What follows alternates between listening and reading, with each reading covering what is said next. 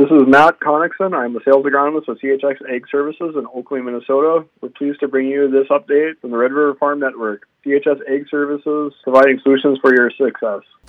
Tuesday Farm News on the Red River Farm Network. I'm Randy Conan along with Tyler Donaldson. We'll also hear a report from Whitney Pittman as well.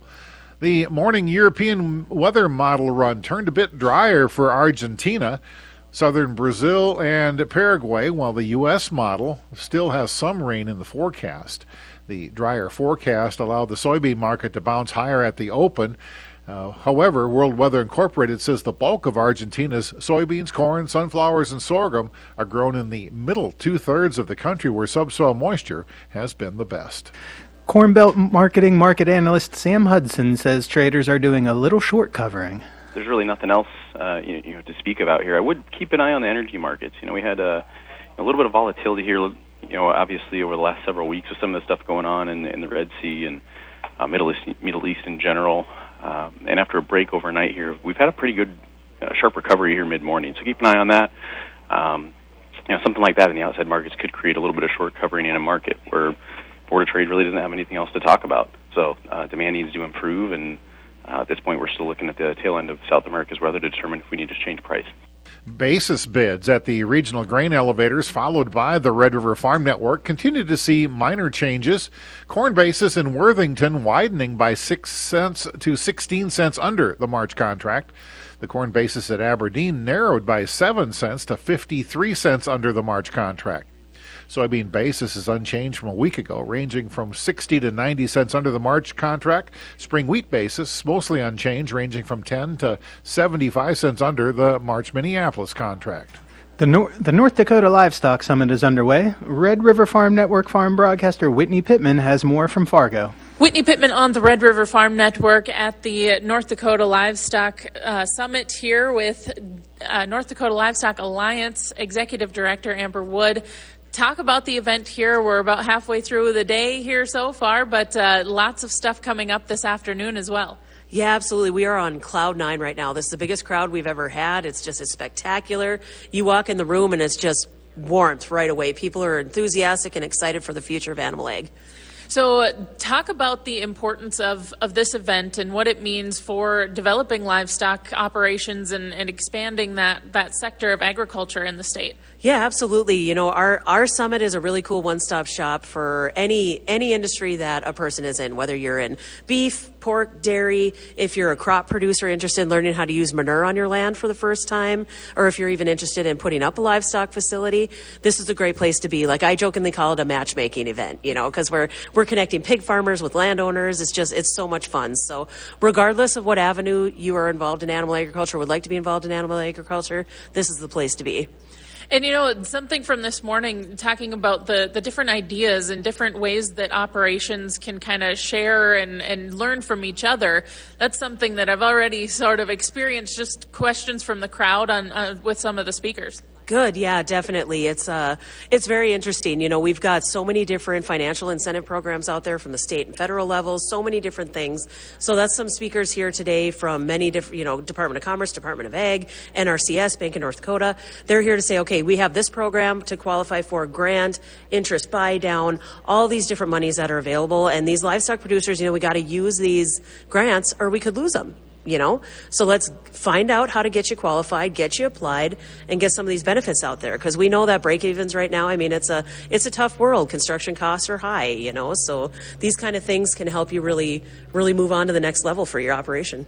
All right. Well, thank you so much. Again, Amber Wood joining us here from Fargo, North Dakota. I'm Whitney Pittman on the Red River Farm Network. Van Ahn & Company market analyst Jim Empter says the livestock markets continue to look firm. Cutouts firming. You've got the supply situation that remains around. Yes, demand may be suspect at times as we work ahead, but we've got some technical momentum now, and we're coming into these first to second price counts for both feeder cattle, live cattle. They're also, ironically, the 50% retracement levels, and you've also got the 100 and 200-day moving averages into these areas. So this is just your first major inflection point. The National Association of State Departments of Agriculture has released its legislative priorities for 2024.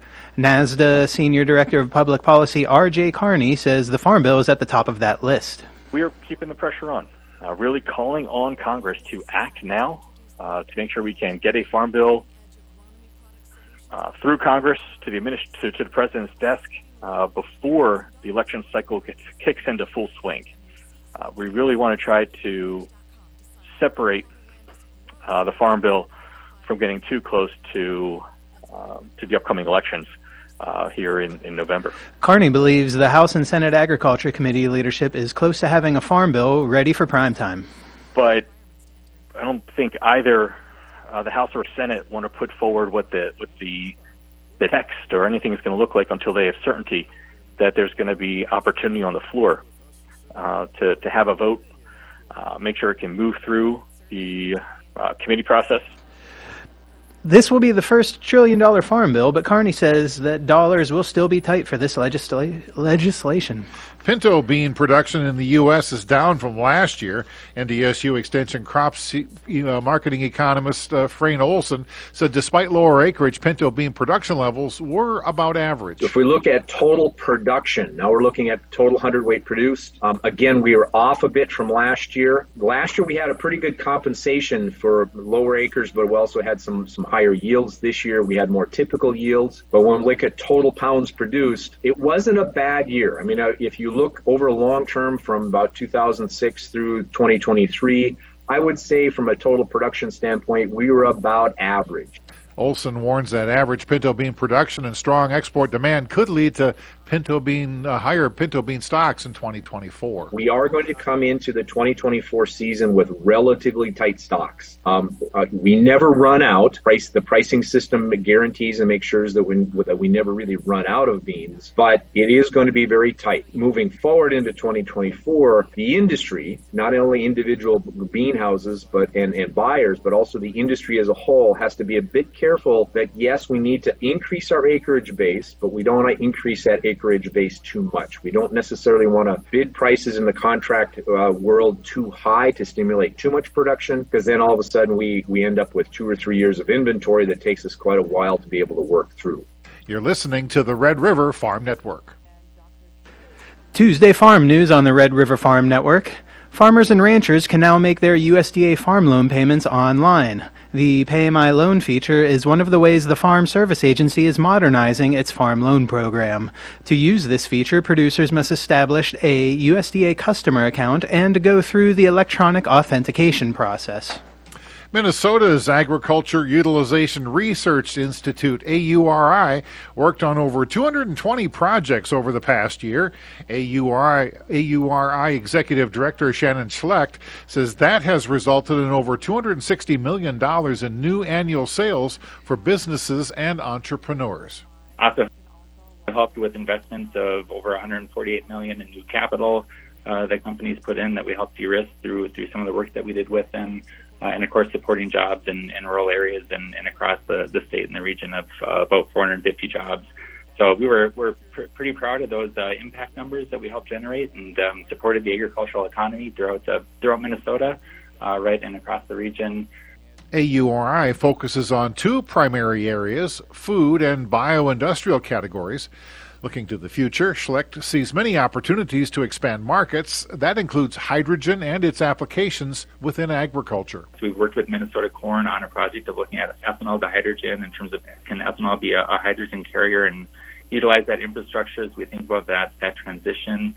The work going on around green ammonia and green urea is really fascinating when we look at the feedstocks that we have available here in the region.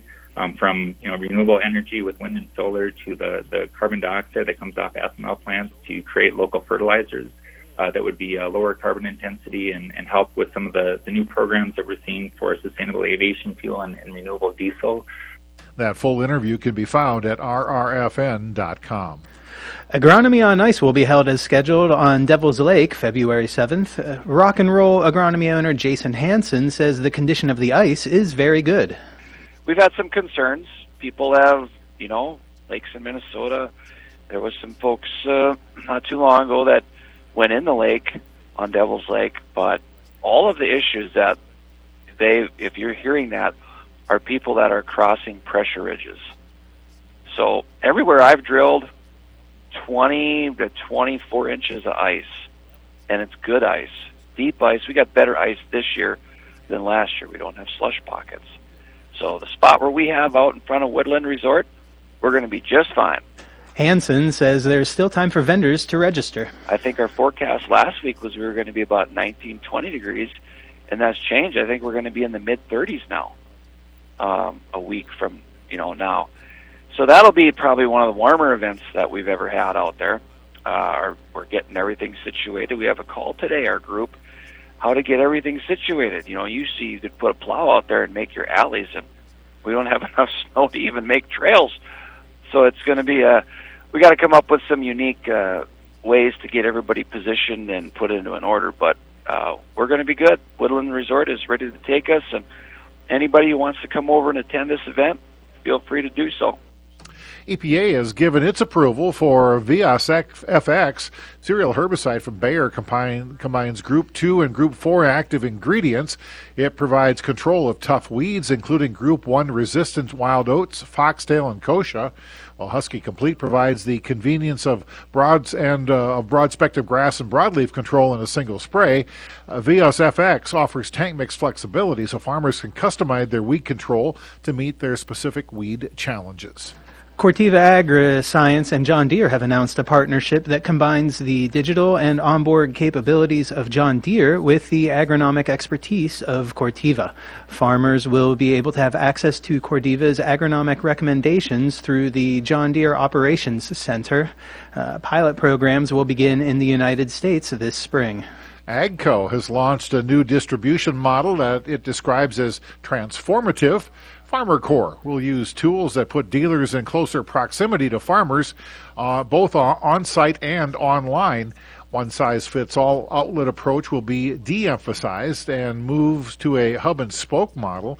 The FarmerCore program includes mobile service fleets, alternative formats, and parts-only stores, and new digital tools. This is the Red River Farm Network. Welcome to Inside Agriculture on the Red River Farm Network. The Red River Watershed Management Board has announced the availability of LiDAR data. Executive Director Rob Sipp says this is the first update since 2009. What this data will primarily be used for, at least one major use up in the Red River Valley would be for farmers and landowners to use the elevation data when they're doing drainage projects. And so not only will farmers and landowners use it, but also natural resources managers will be using the data, floodplain managers, emergency managers, and so forth. So a lot of good uses for it, both agricultural and for managing water up here in the Red River Valley. Old data accuracy was within 6 inches, while LiDAR's new precision data is within up to 3 to 4 inches. This project was paid entirely by local tax dollars here in the Red River Valley.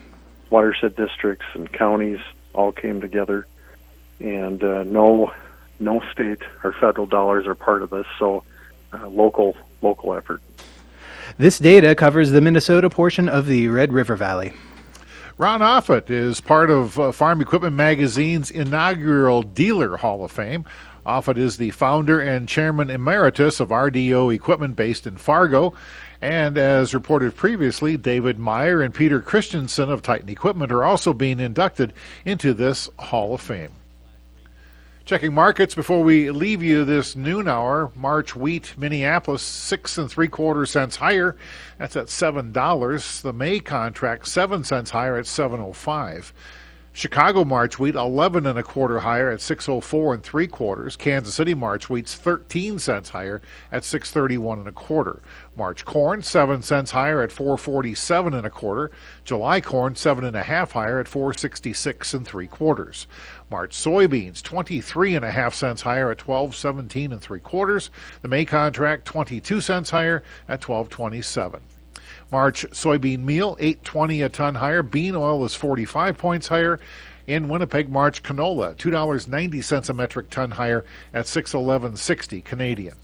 February live cattle, 65 cents higher, $178.02. April's up 55 cents at $181.77.